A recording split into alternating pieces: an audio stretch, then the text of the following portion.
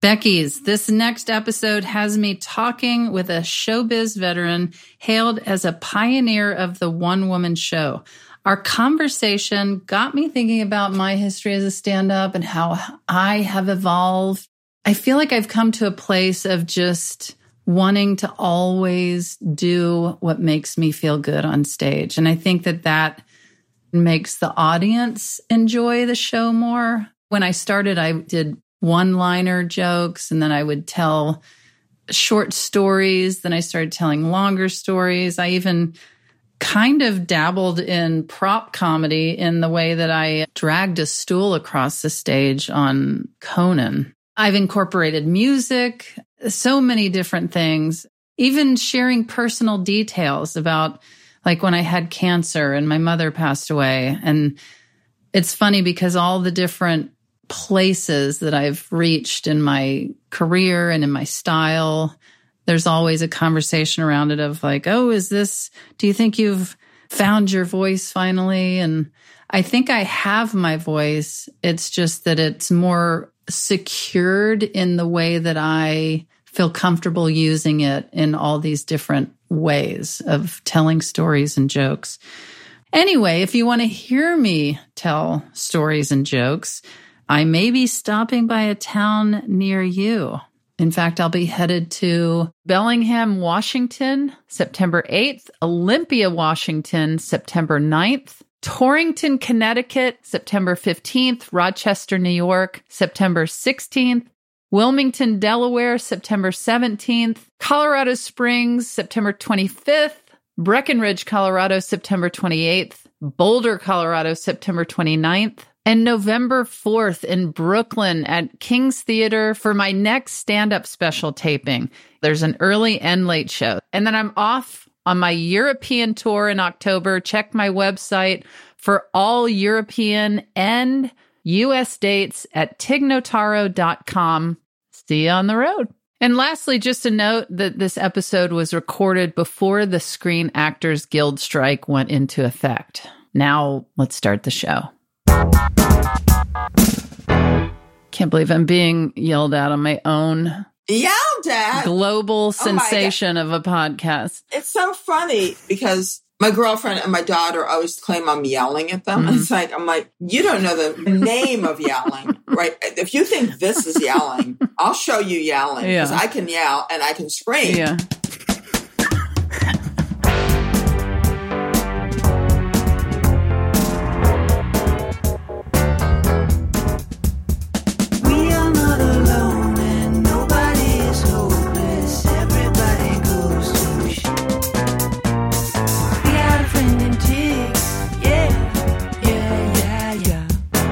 This is Don't Ask Tig. I'm Tig Notaro, and while I may not be advice royalty, today's guest is an actual queen of comedy.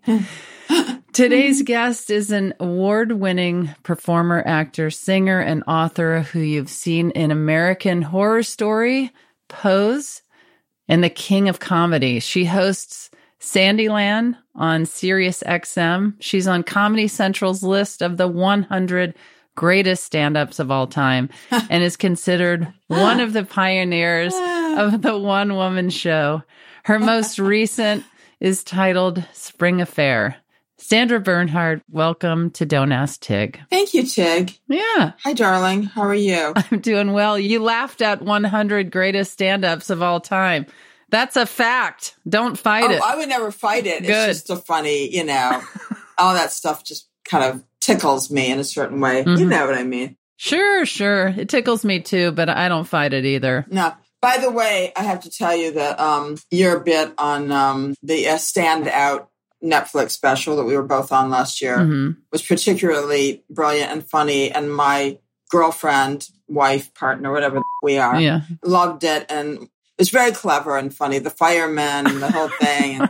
Well, if only it were made up. Oh, no, nothing like that's ever made up. Of course. And your set that night was so incredible and so fun to watch. It was just like, oh my God, I hadn't seen you perform in so long. And then it was that feeling of you haven't seen somebody perform no matter how long they've been doing it, how old they are. You're like, how's this going to be? And then it was just explosively fun to watch. Thank you. It was a great night. Yeah, it was so fun. It always amazes me how great LA audiences are. Mm-hmm. I feel like they're so appreciative and they really love performers. And anytime I've gone to any kind of live show, music or comedy or anything, people are really in it. They're committed and they come to support the artists. I don't know. I love LA audiences. I like creating in LA, by the way, more than anywhere else because... Really? Yeah. I feel like I've written some of my best material in LA when I've lived there or I've been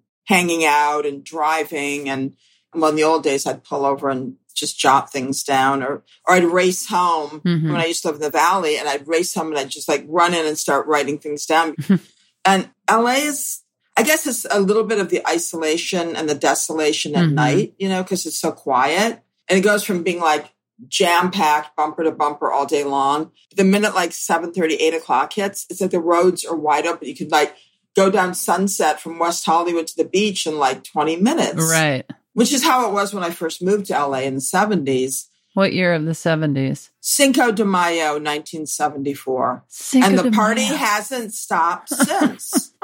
I spent my first summer going to beauty school. I became a manicurist. Wow. So I have a day job, and I was never going to be a waitress. That's just not my gig. Do you keep up your nails? I go and get my nails done now because it's very hard. It's very hard to cut your own nails without going, like sometimes you cut it and sometimes you go too deep into the cuticle. Mm-hmm. And you can really it can really be a mess. Get infected or something. No, but just like, it's just too short or I always keep my nails very short. Swells up real big. No, honey, I'm absolutely pristine manicurist and human being. Everything, there's alcohol, there's sterilization methods that are always... That would be nice. So people just dip their fingers in alcohol? Like, wait, are you talking like rubbing alcohol or like vodka? That would be a fun place to go. Yeah, it'd be fun. I'd say it'd be fun if you dip each finger in an olive and then put it into vodka and a little splash of... what do they put in a martini? I don't know. Oh, vermouth. Vermouth. And then just eat the olives. I used to do that when I was little. I'd put olives on every finger and then just eat them off just because it was fun. My mother was in a really bad car accident and they had used these long screws to straighten her toes out. Oh, my God. And when she got out of the hospital, she used those long screws to put through olives in martinis when she'd have parties. And people would be like, "Oh, Susie, this is such a great idea to put a screw through an olive. What made you think of that?" And she was like, "Oh, those were in my toes." And then she would use her trays that you throw up in or like... The kind of kidney shape. Yeah. And then the bedpan, she'd use those to put snacks out at parties. Just to horrify people. Did she come through the accident? Was she okay? Did she recover? Yeah, she recovered. That was when she was in college, but she was in a coma. She broke like every bone in her body. Oh, Jesus Christ. Yeah, but she ended up actually tripping and hitting her head and dying in 2012. Oh, come on. That is so up. Yeah, but she went through the windshield of a car. But anyway, that was in the 60s. This is the best advice I have for everybody. Wear your seatbelts. Oh, there you go. You heard it first. Let's start there. Right here. I don't care if you're going 2 blocks or 200 miles. I don't care if you're eating olives off your fingertips full of vermouth. Well, exactly. Yeah. Just put the seatbelt on. Now, you've said that your worldview was influenced by your parents, by their work. Correct. My mother was an abstract artist. My father was a proctologist. Quite the combo. That's how I view the world. How did that shape you? Well, I don't know if it actually did. It was just a funny line in my show, but... My mom was a great artist and was like always studying and always, had great teachers, art teachers and people that were in and out of our lives. So it was very unusual to have something like that back in the 60s. And my father was a doctor. He went back and specialized in proctology, which was, I don't know, it was very odd. My dad is still alive. He's 100 years old. No. Yeah, but he's totally estranged from me and my 3 brothers. Oh. He kind of went MAGA on us. Oh, he did? Yeah, it's very not completely surprising because he was always a little bit of a, a hard-charging bully in his own way. Mm-hmm. It's weird. It's like when you think, oh my God, my dad's 100 years old. He's still clicking and kicking. My mother died before there was MAGA. Mm-hmm. Obviously, MAGA's kind of always been there, but my mother was an artist as well. My stepfather was an attorney. What medium did your mother work in? She was a painter. Mm-hmm. She also did charcoal. Mixed medium. Yeah, she was definitely full-blown artist, very funny, wild person. Sounds like our mothers would probably have gotten along. Probably. But yeah, I would say I feel thankful for the balance that I had. Right. Because my mother was always cheering me on for being exactly who I was, 1,000,000%. And then my stepfather really gave us structure. And I can feel both of those things so insanely in my life. I understand that. I mean, my mother was very structured in her way, though. She was a fabulous cook. Mm-hmm. She was a wonderful pianist. Mm-hmm. And my father, in his own way, was kind of creative, too. You know, when he attempted to do creative things, he was really good at it. We had sort of like a classic liberal Jewish upbringing in Michigan. And then we decamped to Arizona when I was 10, which was also fascinating. You know, I love the old West, and it still has wide open spaces. I'm sure being in Texas, you mm-hmm. can relate to that. So I enjoyed my childhood. Yeah. I'm not saying it was, I got up scot-free. Everybody has their memories and moments, but I really don't have any major complaints. That's unbelievable. I have 3 older brothers, and they're all creative and really, really smart and great guys. And I just feel like I was the baby. I got all the attention I wanted, and I got to have fun. And we traveled. We did things. I don't know. I don't have anything to complain about. That's really incredible. Yeah. I have plenty to complain about, but I also, what I'm blown away by is how so many of my friends that I have in Mississippi and Texas are some of the most open-minded, loving people. And I can't believe we still connect. That's amazing. All of these years later. I feel thankful. I have no complaints as well. That's so great. These friends of mine, when I lived in Austin, when I was a young adult, my 2 closest friends, who I actually moved out to Los Angeles with, they worked at this place called Clean and Lean. And it was a gym and a laundromat. And next to it was a movie rental place. And my friend Leslie has always been obsessed with you and would get videos of you and rent them and play them at Clean and Lean. And to me, this place in Austin is you. Oh, I love that. Even when I still pass it, I'm like, that's where I would watch your videos. It's so perfect for me. First of all, I love doing laundry. I do too. I do like the average of 5 to 8 loads of laundry a week. Mm-hmm. And I'm the exclusive laundress in our household. I find it so relaxing. I love folding clothes. I do too. I love putting them away. I do too. And also, I go to the gym all the time. So the Clean and Lean thing is like right up. It's just so right for me. I can't even remember if that place is open still, but whenever I'm in Austin, I pass it. You are who I think about watching those videos with my friends, Beth and Leslie. To go back to your comedy career, how do you feel like your comedy has evolved since the 70s when you started?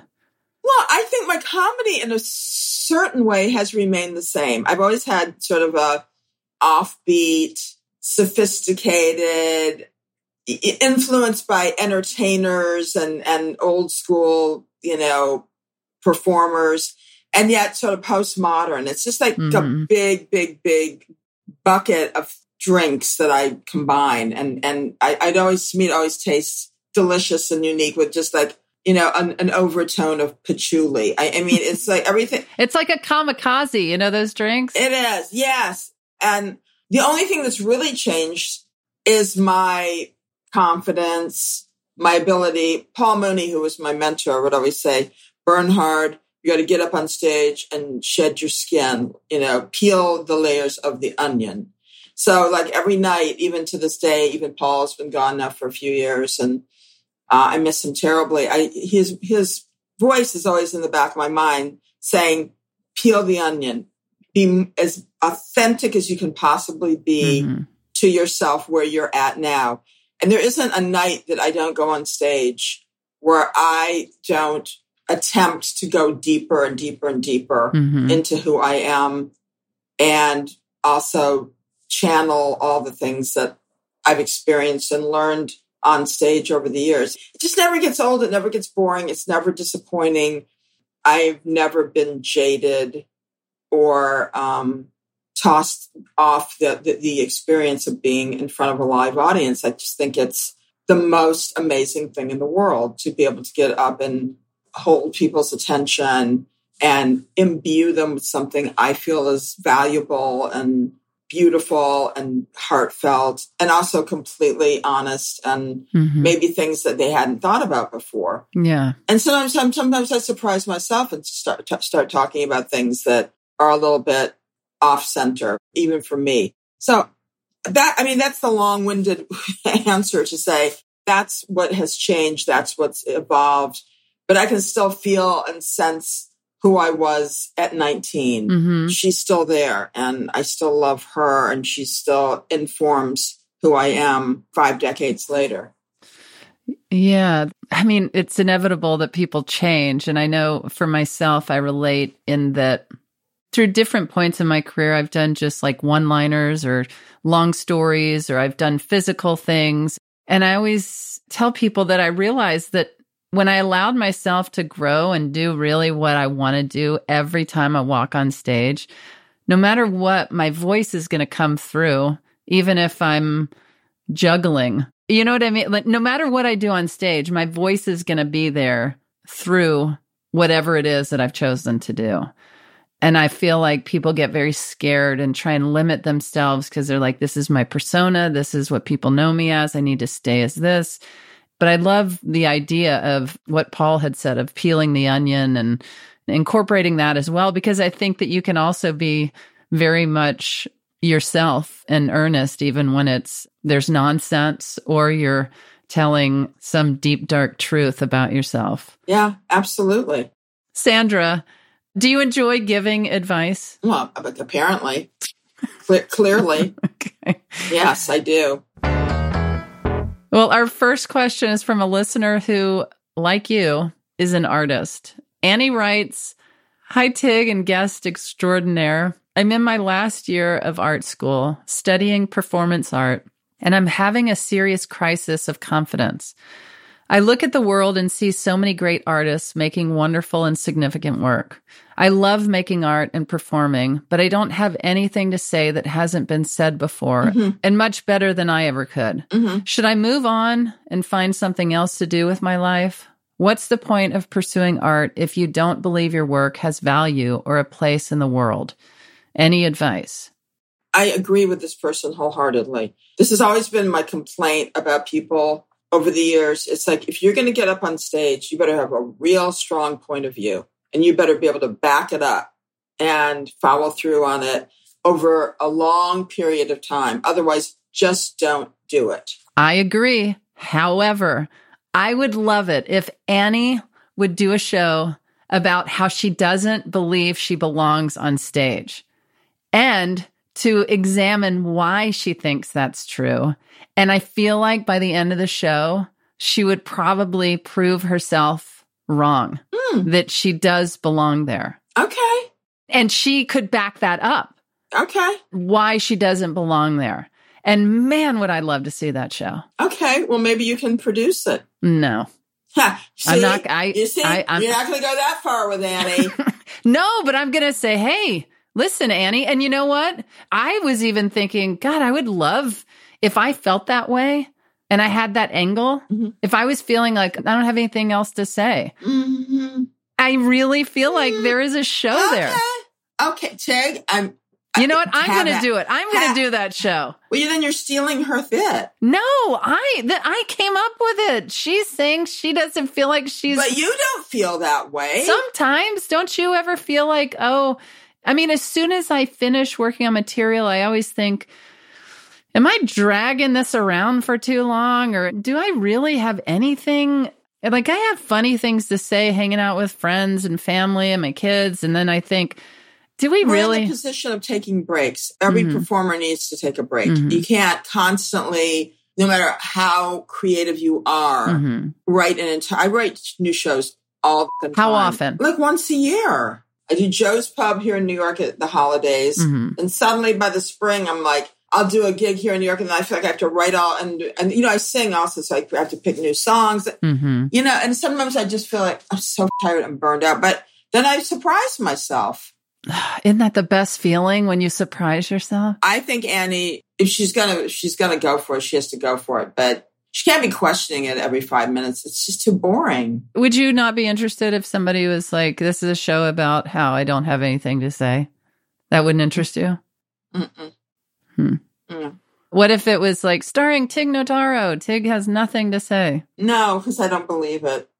I don't believe that you feel that way, and you might feel that way for a couple of months, but you're suddenly not going to have nothing to say. You've already said so much. Okay. Well, Annie, you're not doing that. You're not wasting your time with that idea, and you're not following up on it. So don't bullshit me. Okay. Gosh. Well, Annie, Sandra is a true artist, so listen to her advice, okay? I mean, but don't shut yourself down.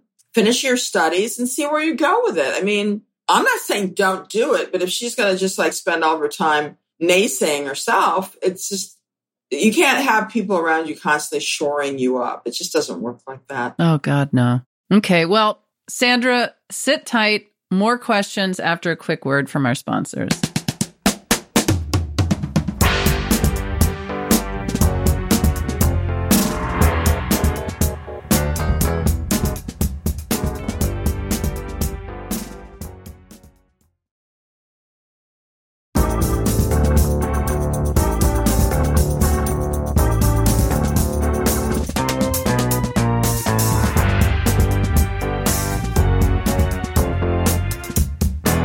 And we're back. Yeah. Sandra, this question is from a listener named Missy. Missy writes, I am the mother of 3-year-old twins, and life is pretty wild. My wife and I both work full-time and spend all other energy on our son and daughter. One of my best friends is childless by choice. She constantly refers to her dogs like they are her children. It really bothers me. I have a dog and have no problem with the fact that she chose not to have children. However, I just don't feel like she really understands what it is like to be a parent, and I don't think you can compare that relationship to dog ownership. Do I tell her how I feel? I obviously can't stop talking about my kids because they are my whole world. I just really don't need a play-by-play of her dogs' lives and how tough it is to care for them. Do you have dogs? I have one, George, and he is our life. I mean, my daughter is going to be 25, so she just got a cat named Pepper, a kitten. Oh. And she's brilliant. My daughter's brilliant, and I love her, and she's fabulous. But I have to say, Sarah, my partner, my girlfriend, and I, we indulge our dog and talk about our dog constantly. So I have no problem with anybody talking about their dogs like they're their children. So I disagree. Matter of fact, Sarah and I always would go out of our way not to talk too much about Cicely, our daughter, because it's just gross. It's like there's a zillion children on the planet, and that's your choice to have them. It was my choice to have her. And I love her. We struggled through adolescence. We went through college. She's an adult. She's making shit happen. That's awesome. But a dog is just like, they're just fabulous 24/7. I mean, George, he'll probably walk in here any minute. And I have his snacks sitting here because he demands snacks. He's a little bit older now, but he's on the move. And he's a snack whore. And I'm like, you got to stop it, George. This is insane. And he'll bark and one ear goes up and he smacks his paw on the ground and demands snacks. And I'm just totally engaged, entertained, enlightened, and just delighted by him. So I don't agree. I think she should just Well, I feel like if it's annoying, obviously I don't know these people or their personalities, but I feel like if my good friend was talking all the time about their dog, it goes back to comedy. It's all in the delivery. I would tease them like, oh my God, about this dog again. This isn't even a person. Whatever you want to say to acknowledge the situation. But we have 3 cats.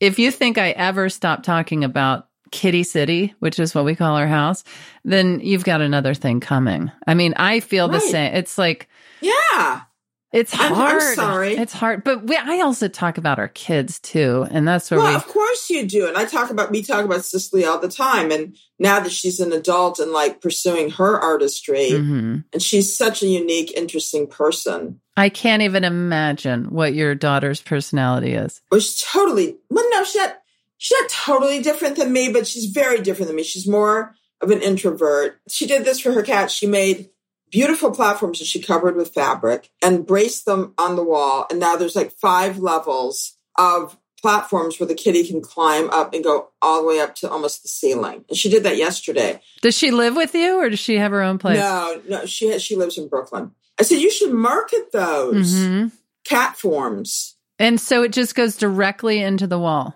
Yeah. Yeah. Well, we shouldn't tell people about it because what if they take her idea? They won't be able to take her idea. Why? Because we can refer back to this episode? Yeah, exactly. But I'm going to try to connect her with somebody to like actually start manufacturing these. Oh, okay. So if anyone got any weird idea, Yeah. Missy, I hope this advice helps. I don't know, take a breath and take a beat, have a sense of humor about it. That would be refreshing. Yeah, I think maybe tease your friend about the amount of times that she brings up this dog. Also, keep in mind you're asking a cat person about dogs. Now, Sandra, this next question is about the morality of flirting. Okay. Maya writes, I am currently questioning my sexuality and feel as if I might be attracted to women. I myself identify as female. Is it ethical to flirt and show interest in people I find attractive if I am not sure of my preferences and whether or not I would be ready to pursue a relationship with them? Absolutely. It is totally legitimate. If you're out and about, or you're at a bar, or you're at a party, or out with friends, and you find somebody, whoever it is, and you're single, and you feel attracted to that person, there's nothing more fun than flirting. Well, yeah. And I was going to say, first of all, it's nice to be also upfront if it's heading in a particular direction. But flirting is so fun. And my wife, Stephanie, always accuses me of having a million boyfriends. There are guys that I truly am giddy around. There's probably like 3 oh, and we talked about the fireman. Of course. I am sorry. I know I look like whatever I look like. Guess what? Tig, you know what you look like? You look like 70% of the married women in the Midwest. For sure. They all look like dykes. Yeah, me and my friend used to do this game of, is that a lesbian or a Midwesterner? Or both. I love men. So do I. And I think, yes, there's nothing more fun than flirting. But I do feel like if it starts to get to a certain point, you might want to be light, just light, be light about it and be like, hey, I've never ventured into this world, but I really enjoy you. So that's how I ended up married to Stephanie. So we're married with 2 kids, 3 cats, and a production company. So there you are. That's rocking. Yeah. So Maya, good luck to you and whoever you choose to flirt with. Sandra, our last listener question comes to us from Pennsylvania. Liv writes, hey, Tig, an esteemed guest. What are some helpful methods for forgetting awkward things you did or said during the day so they don't keep you up at night? I'm looking for answers that go beyond alcohol, just for my liver's sake. Thanks. Well, first of all, you have to examine, is this sort of a pattern in your life? Are you the kind of person who puts your foot in it all the time? I mean, it's hard to know exactly what she's referring to. I mean, is this with a stranger? Is this with somebody she's involved with? How do you deal with awkward? I enjoy awkwardness when people are a little like, what is happening? I got that from my mother.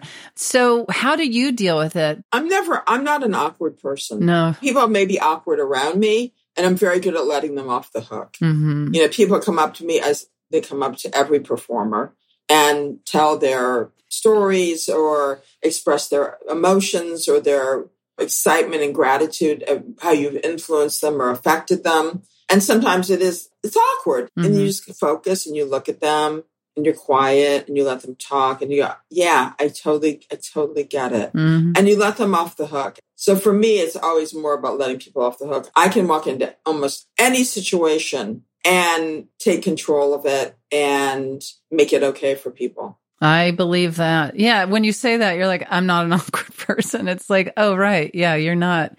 You're not at all. No. I feel like an odd mix of I'm very comfortable with myself, but I also am somehow awkward or find myself in very awkward situations and I embrace it. But I feel comfortable. Like I like myself. I feel confident. I feel like I deserve to be places. Well, of course you do. Well, no, not of course. I mean, it's a swirling mix of all of those things. Okay. But I do have those moments, I have to say, where I'm walking down the street and I'll have a memory of something, even as comfortable as I am with myself and comfortable as I am with being awkward or in awkward situations. There will be moments that really pushed it a little too far for me. I won't even be thinking about what I had done, but it'll zip through my head. And I'm like, oh gosh, why did I do that? And that's what I can only imagine Liv is experiencing a lot of. Okay. And so you're saying you don't ever have those moments where you're like, oh God, I shouldn't have said that. Or no. Where does that come from? That's awesome. I don't know where it comes from. I mean, where does anything come from? It's your nature. Mm-hmm. It's the way you were raised. It's how you take on people's emotions, how you take on your own emotions. I think a lot of it has also been informed by being in this business all these years, mm-hmm. starting so young, having had so many misogynistic encounters that I just automatically put up this like badass shield. Yeah. And it's worked for me, but I'm also incredibly compassionate and patient and loving mm-hmm. and vulnerable. Yeah. I choose the time and place for those emotions, but walking through life, I'm super aware of my surroundings. Mm-hmm. I am on my game. If I feel any sort of danger, I am all over the Mm-hmm. Love it. Well, Liv, I would say... This is what I would say. Yeah. Live and be well. Live and be well. Yeah. All right. Well, we got your back. Whatever you end up doing, Liv. Sandra, this next and final segment is what we call Come Back to Me Later. Come back to me. Come back to me later. That's funny. Everyone wishes they had the perfect response at the ready for certain social interactions. Mm-hmm. Come Back to Me Later is the part of the show where we make that wish come true. Okay. This request comes to us from a listener named Amanda. Amanda writes, Tig, I don't shave my legs, but once in a blue moon. I'm more comfortable this way, and my husband doesn't complain. Yet everyone else in my life needs to comment on how gross my legs are.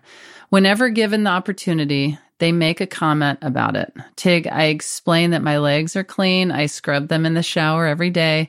I'd like to have some wittier comebacks. Thanks. Yeah. Do you shave your legs? Absolutely.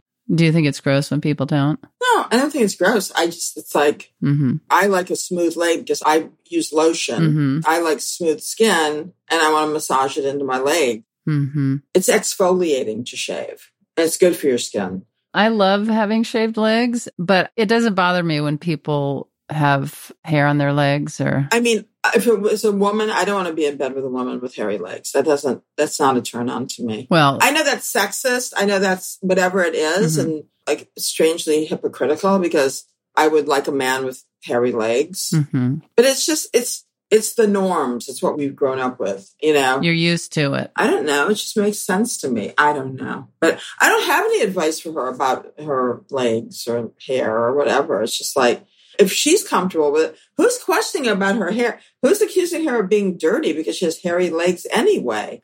Well, I mean, what if she even just said something that confident if somebody said, something about her legs and she just says, I'm comfortable with it. Just tell her to say, I'm letting my hair on my legs grow long enough to braid them. And then I'm going to cut it off and give it to somebody who has no hair on their legs at all. Well, there you go. Okay. You said you had nothing to say. Amanda, that was perfectly whipped up for you. Wait a minute, I have another question for Amanda. Does she trim her pubic hair? I know we can't talk to her. Yeah, but this segment is called Come Back to Me Later. So come back to us later about... Amanda, do you trim your pubic hair?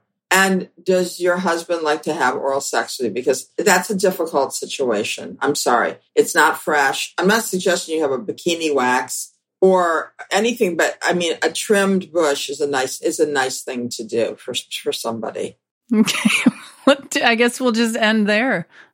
I mean, no, we have to end there. There's no, I don't want, I don't want any further discussion after your last statement, Sandra. I want to end the episode right there. It was an absolute pleasure to have you. And I am truly such a fan of you as a person and performer. I'm just thankful that you took time to hang out with me. Oh, are you kidding? Everybody loves your podcast. Well, and I was so happy that you finally asked me to come on. I was like, when is Tig Notaro going to ask me to come on her podcast? I don't see any invitations forthcoming. Then suddenly, here I am. Suddenly, here you are. Well, you've been somebody that we've been making our way towards. I'm just teasing you. I'm thrilled to be here now, and it's the perfect timing for it. Is there anything that you would like to share with the listeners about what's going on with you or upcoming? Yes, I will be at the Parkway Theater in Minneapolis on August 12th, and then I will be in Los Angeles at the Wallace Annenberg Theater on October 19th. Those are my next two for sure dates. Of course, I do my weekly radio show, Sandyland, on SiriusXM Thursdays, 1 p.m. EST. Which I was lucky enough to be a guest on. Yeah. Hello. Thank you again for being on the show. Absolutely. Bye, sweetie.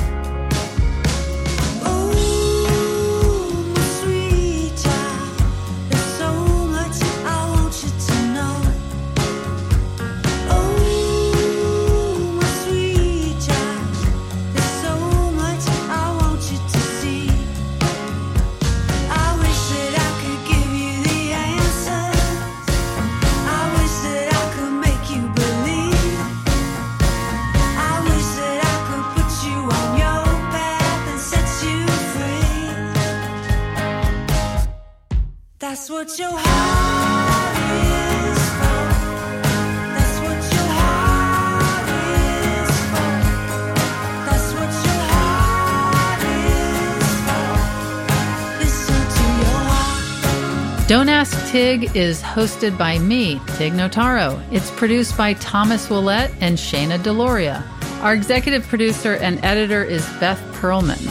Engineering and sound mixing by Alex Simpson, Derek Ramirez, Josh Savageau, and Evan Clark. Digital production by James Napoli. Talent booking by Marianne Ways. Our theme music is Friend in Tig by Edie Brickell and Kyle Crusham. And Listen to Your Heart by Edie Brickell. Special thanks to Hunter Seidman. APM Studios executives in charge are Chandra Kavadi, Alex Schaffert, and Joanne Griffith. Concept developed by Tracy Mumford. Our executive consultant is Dean Capello and Gobsmack Studios. You can always ask for advice at don'tasktig.org. Just write in with your problem or send us a voice memo. Remember to follow us on social media at Don't Ask Tig. Don't Ask Tig is a production of American Public Media. And as always, thanks Dana, and I'll tell Becky. That's what your heart is for. That's what your heart is for. That's what your heart is for. Listen to your heart.